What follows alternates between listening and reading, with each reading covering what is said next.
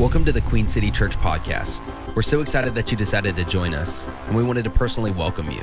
Thank you so much for listening in today. Our goal is that this message will encourage you and give you practical steps for a relationship with God that keep getting better and better. Enjoy the message. Hey, if you have your Bibles, turn to John chapter 17.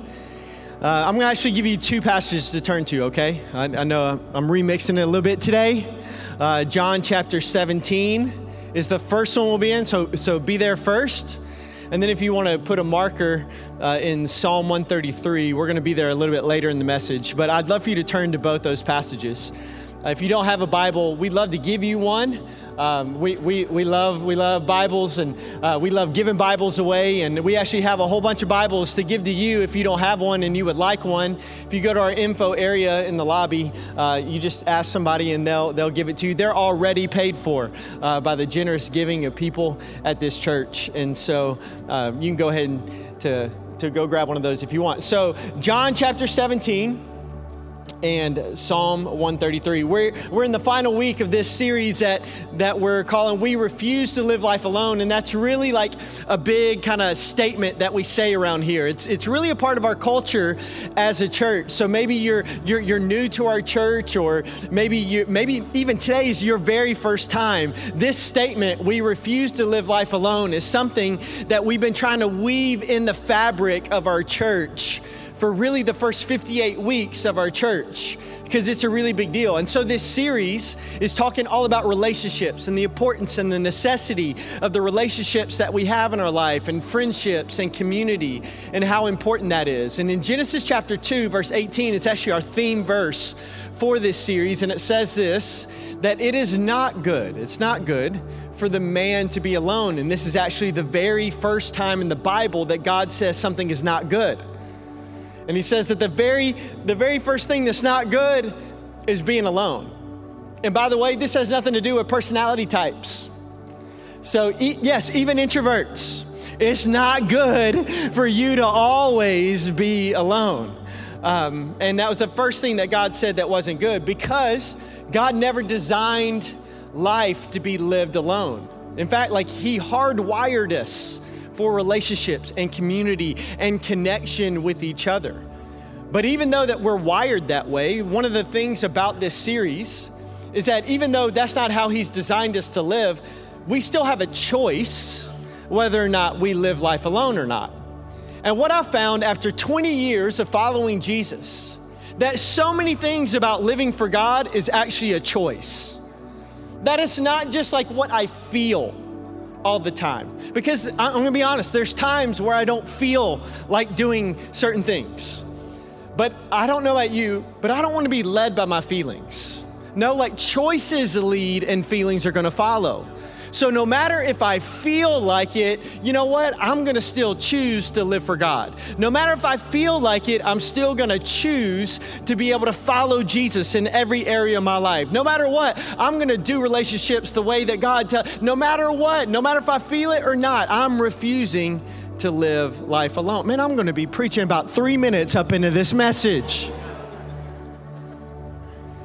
But today, I wanna talk about like one of the most important choices that we can make, that really, I believe, has the potential to not only change our lives, but to change really like our city and our world.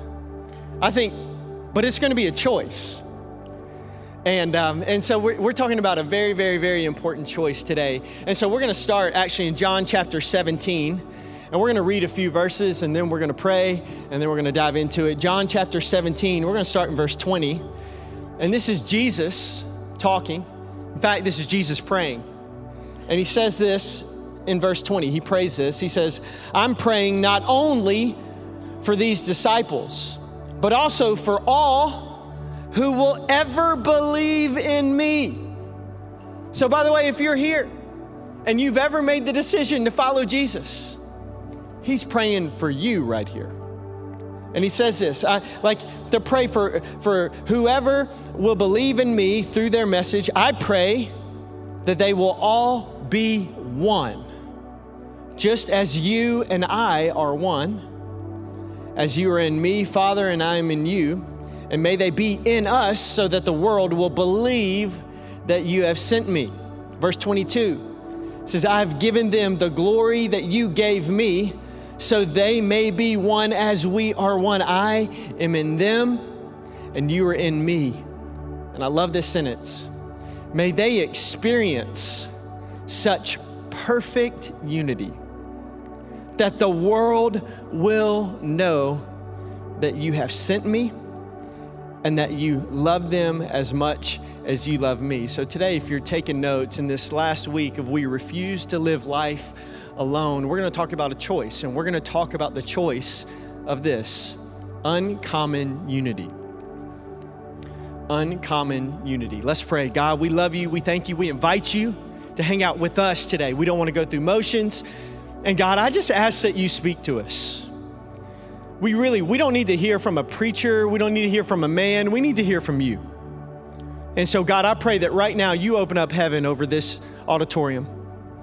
And that as you open up heaven over this, God, we open up our hearts. And I pray with open heavens and open hearts that we'll be able to receive from you today. And so, God, we love you. We thank you, God. I just pray that you just speak to us in such real, powerful ways. In Jesus' name we pray, and everybody said, amen, amen. Let's talk about uncommon unity. How many of you like it when people pray for you? How many just like there's something about it. Like you just, man, you really like it. I think even if you're not the praying type, I think there's something about when somebody says that, hey, you know what I'm praying for? It just feels great. I love it. In fact, if you want to add me to your prayer list, you can pray for me every single day. I'll take every single prayer that you got. I'll take them all. It just makes me feel so special. In fact, I claim every God bless you after sneezing. Like if I sneeze and somebody says, God bless you, I'm like, yep, I got it. That's right. God does bless me. He blesses me, blesses my family, blesses the church, blesses, I claim it for you. If you're a part of this church, yes, I may be fake sneeze again, so maybe somebody will give me another one. I claim all of them. I love it. Like when somebody tells me or they text me, I just wanted you to know that I'm praying for you. I'm like, that is so nice. Thank you so much. That just means the world to me. I hope I get a lot of those this week. Just people like, I'm praying for you. Thank you. That's awesome. Like you are. That's great. I feel so loved. I feel so cared for. I love it. And the Bible says that in John chapter 17 that Jesus prays for you. The Bible says that Jesus, the Son of God, who was there at creation, that he prays for you. And this is Jesus just hours before he would be arrested and put on trial and beaten and mocked and crucified on a cross. And he's praying, but do you know what he's praying about? He's praying about you. And he's praying about me. And he's praying about the church. And out of all the things that he could be praying for us, think about this. All the things that he could be praying for you and I, he prays that we would be unified. Let's go back to it. John chapter 17, verse 21. It says, I pray that they will all be one, just as you and I are one. As you are in me, Father, and I am in you. May they experience such perfect unity that the world will know that you sent me and that you love them as much as you love me. Another translation puts it this way, that the goal is for all of them to become one heart and mind. Just as you, Father, are in me and I in you, so they might be one heart and mind with us. But he just doesn't pray for just unity. Did you catch what type of unity that he prays for us to have? Jesus literally prays that we would have the same type of unity that he shares with God. And here's why that's so important. Because God himself exist in a very uncommon unity. You see, God is 3 in 1. He is God the Father, God the Son, and God the Holy Spirit. The theological term for that is the Trinity. And that's the type of unity that Jesus prays for us to have with each other. That is a unity that is not normal. That is a unity that is not like the most common thing in the world. That is an uncommon unity. And let me make this clear right from the jump that unity is not uniformity. It's not all looking the same, sounding the same, fitting a certain mold, just passively agreeing so that we can avoid conflict and have peace no matter what. Just that. Like unity does not mean uniformity. Unity does not eliminate diversity. In fact, the most beautiful description of the church that I've ever heard is this right here. It's that church is unity in diversity. I love that description of the church. It's unity in diversity. See, Jesus calls us to more than just getting along or just tolerating each other's differences. In fact, I wrote this down in my journal that tolerance is JV, unity is varsity. And see, that's the type of what he's calling us here in John chapter 17. And so when he says in John chapter 17, verse 23, that may they experience such perfect unity, that word translated unity in English, in the original Greek, it literally means one. And so let me show you let me just try to paint a picture of what Jesus is saying here. So just imagine that these two things represent just people. And when he says, I pray that they would just experience perfect unity, that they would become one, that it's not just that we just line up and we just agree to agree. And it's just, okay, we're just going to line up with each other. But at any time we can split. At any time we can divide again. At any time we can not be connected. And it's not just agreeing. It's not just lining up with each other. Rather, it's like if you took those same exact two pieces, and somebody actually last night, Steve, thank you for doing this, that he welded these two pieces together, the same exact pieces, and he took time to weld those together. And so when he says, I pray that they have perfect unity, which in the original language translates one, it's not that just we line up. It's like we're welded together, and that we're so connected that if you tried to separate these, that there's no way that you could do it without hurting or damaging each one. And that's the type of unity that Jesus is describing in John chapter 17.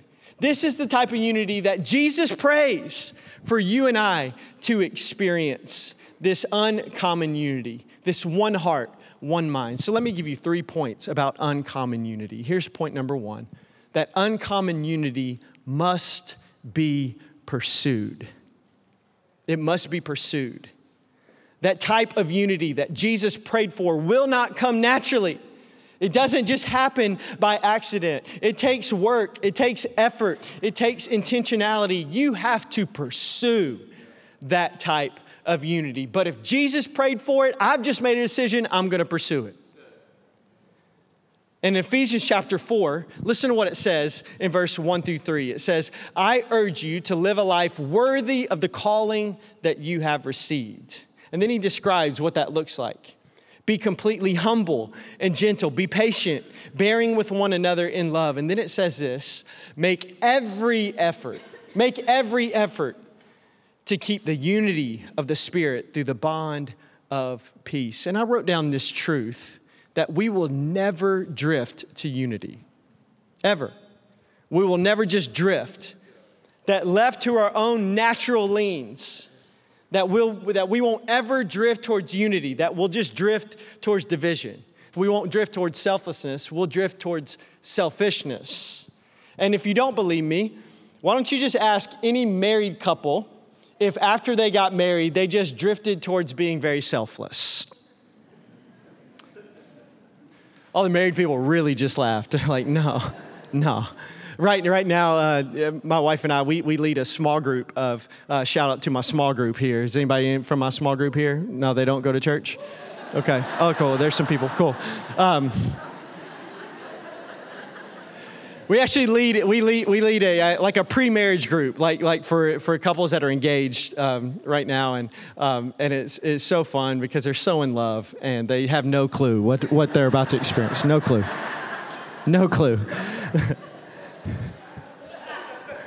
Because it's like, hey, we love each other and it's great. We're pursuing each other. We got engaged and now we're going to get married and we're going to live happily ever after. And it's just going to be amazing every single day. And it's just that's just like we don't drift towards that. Like we just, it's like you wake up and you're like, what are you doing? And it's like you don't even realize how selfish you are until you get married. And then you don't really realize how selfish you are until you have kids.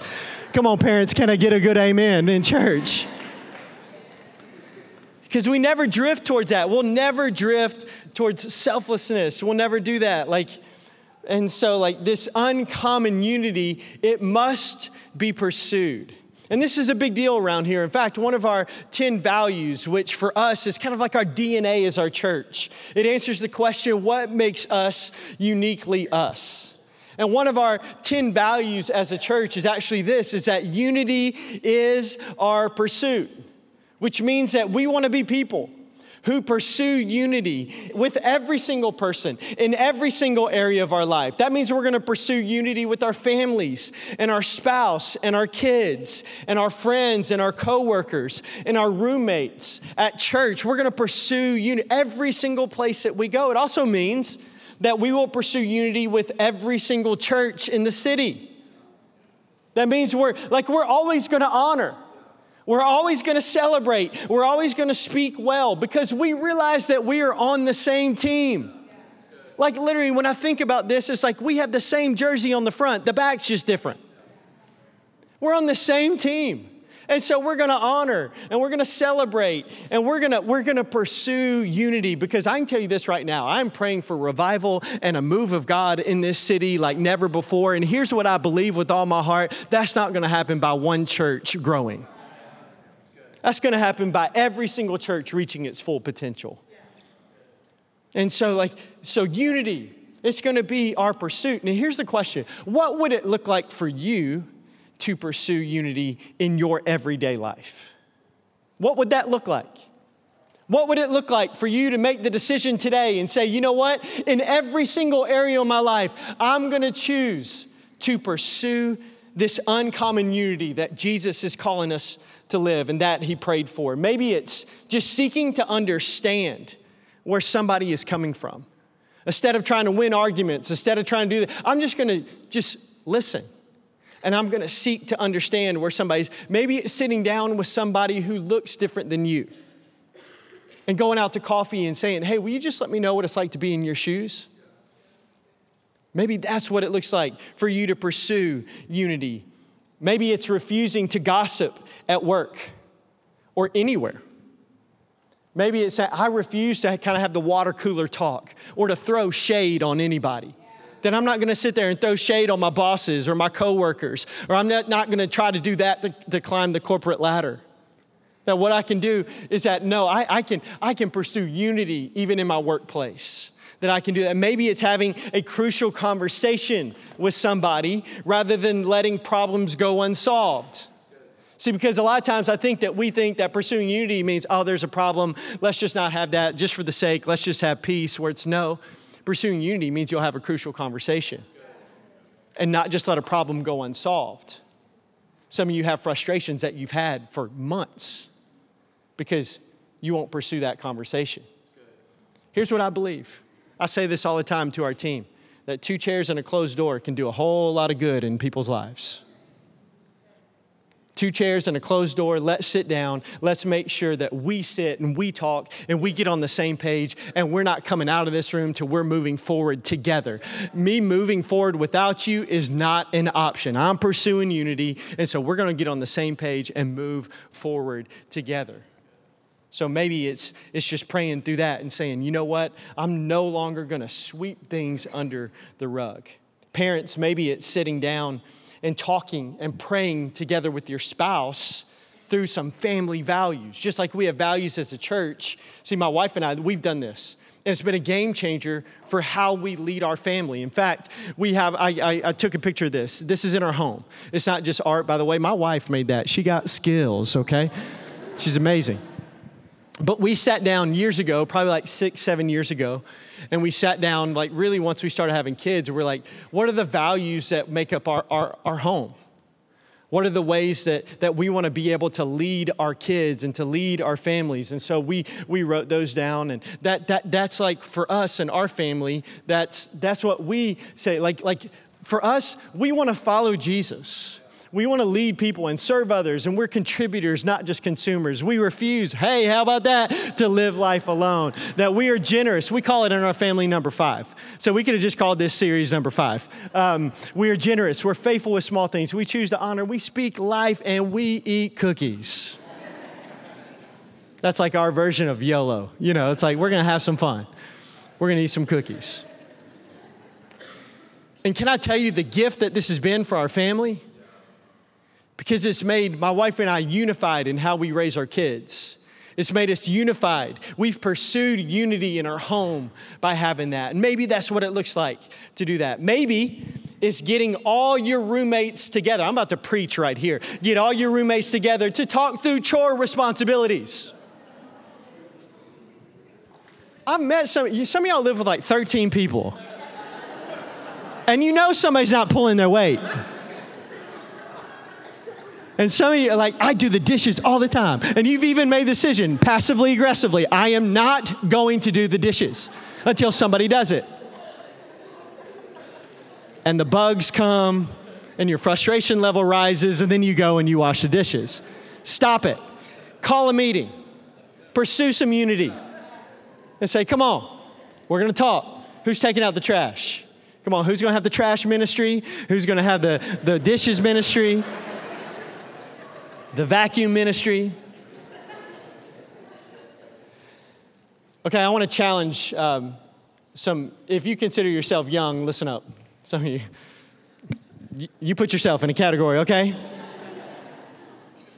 If you're a young person in here, maybe for you it looks like pursuing a relationship with some of the, I'm not going to say older, I'm going to say seasoned and experienced people in our church. Maybe that's what it looks like for you to pursue unity. Because there's some people in this room that have so much wisdom and experience and leadership and maturity that you need. And I'm telling you, your life would be better with them in it. Don't wait for them to come to you, you go to them. And I'm going to challenge the more seasoned, experienced crowd in here too. That maybe you need to pursue relationship with the younger people in our church. I'm telling you, God has you here for a purpose. And that there's younger people in our church right now that need spiritual mothers and fathers to come alongside them, put their arm around them, to tell them that you believe in them. In fact, younger people, can I get an amen that that's something that you would love? Because I'm telling you, their life will be better with you in it, but also your life will be better with them in it. Don't wait for them to come to you, you go to them. So what would it look like for you to pursue uncommon unity that Jesus prayed for us to have? Yes, I promise you, it's going to take some work. It's going to take effort, but it's totally worth it. And here's why. Point number 2, uncommon unity commands a blessing. It commands a blessing. That's why it's so worth it. Psalm 133, starting in verse 1. How good and pleasant it is when God's people live together in unity. And wouldn't you say that in every relationship? Isn't it so much better? Isn't it good and it's pleasant? And then it says this, and I'll explain this verse. It is like precious oil poured on the head, running down on the beard, running down on Aaron's beard, down on the collar of his robe. And you're like, what in the world does that mean? Well, Aaron is Moses' brother. He's the first priest in the Old Testament. In the Bible, oil always represents things like healing. It always represents wealth, but it always, every single time, represents the Holy Spirit. And what I believe this scripture is saying that type of unity is only possible by the power of the Holy Spirit. And then it says this in verse 3, it is as if the dew of Hermon We're falling on Mount Zion. Let me explain that, because Mount Hermon is the tallest mountain in Israel, and it's snow-capped most of the year. And when that snow melts, it runs down the mountain and it becomes the Jordan River, which provides water for the entire nation of Israel, this fresh water that really makes the whole nation come alive. And what I believe that says is that it shows that how important it is for unity to come from the top down. And then it says this, for when life looks like that, when you experience that type of unity, for there the Lord bestows his blessing, even life forevermore. And another translation says this, yes, that's where unity is, that's where God commands the blessing. See, uncommon unity, it commands a blessing. And I don't know about you, but I want to be blessed in every single area of my life. I do. I want to be blessed in every single area of my life. I want my marriage to be blessed. So I'm going to pursue unity with my wife. I want my family to be blessed. So I'm going to pursue unity with every single person in my family, my kids, my sister that's right there. I'm going to pursue unity with my parents. I'm going to pursue unity with every single person in my family because I want it to be blessed. I want my friendships to be blessed. So I'm going to pursue unity with my friends. I want my career and my job to be blessed. And so I'm going to pursue unity with my boss and my coworkers and my teammates. I want our church to be blessed. So I'm going to pursue unity with each and every person that comes to our church. I want our decisions as a church to be blessed. And so I'm going to pursue unity with our leadership team and our overseers that provide spiritual leadership and financial oversight for our church. You can learn more about that today, actually, in Growth Track if you go check that out. But I'm pursuing unity with them there's no person that's sitting there saying, I'm going to make this decision on an island. No, we're pursuing unity. Why? Because I want our church to be blessed. I want the capital C church. I'm talking about the whole church, not just our church, but the church to be blessed in our city. So you know what I'm going to do? I'm going to pursue unity with every single pastor and church in the city. Listen, I believe that the devil is not afraid of a big church, but he is afraid of a unified church. See, uncommon unity commands a blessing. And then point number 3, write this down. Uncommon unity is attractive. It's attractive. Go back to John 17, verse 23. May they experience such perfect unity, that oneness, that the world will know. That's the consequence. That's the effect of that type. The world will know that you have sent me and that you love them as much as you love me. In other words, that type of unity, that type of oneness is attractive. It's a magnet. People are drawn to it. John chapter 13, verse 34, it says, so now I'm giving you a new commandment. Love each other. Just as I have loved you, you should love each other. Your love for one another will prove to the world that you are my disciples. Listen, our love and our unity is a megaphone to the world. And I want our church to be a church that pursues uncommon unity to where the world looks up and notices and demands an explanation. See, since the beginning of our church, I've prayed every single day for a unified church that looks like heaven. And if you want to take a look at what that is, check out Revelation chapter 7. Like, we're not just a church for older people or younger people or middle-aged people. We're not just a church for black people or white people or Latino people or Asian people.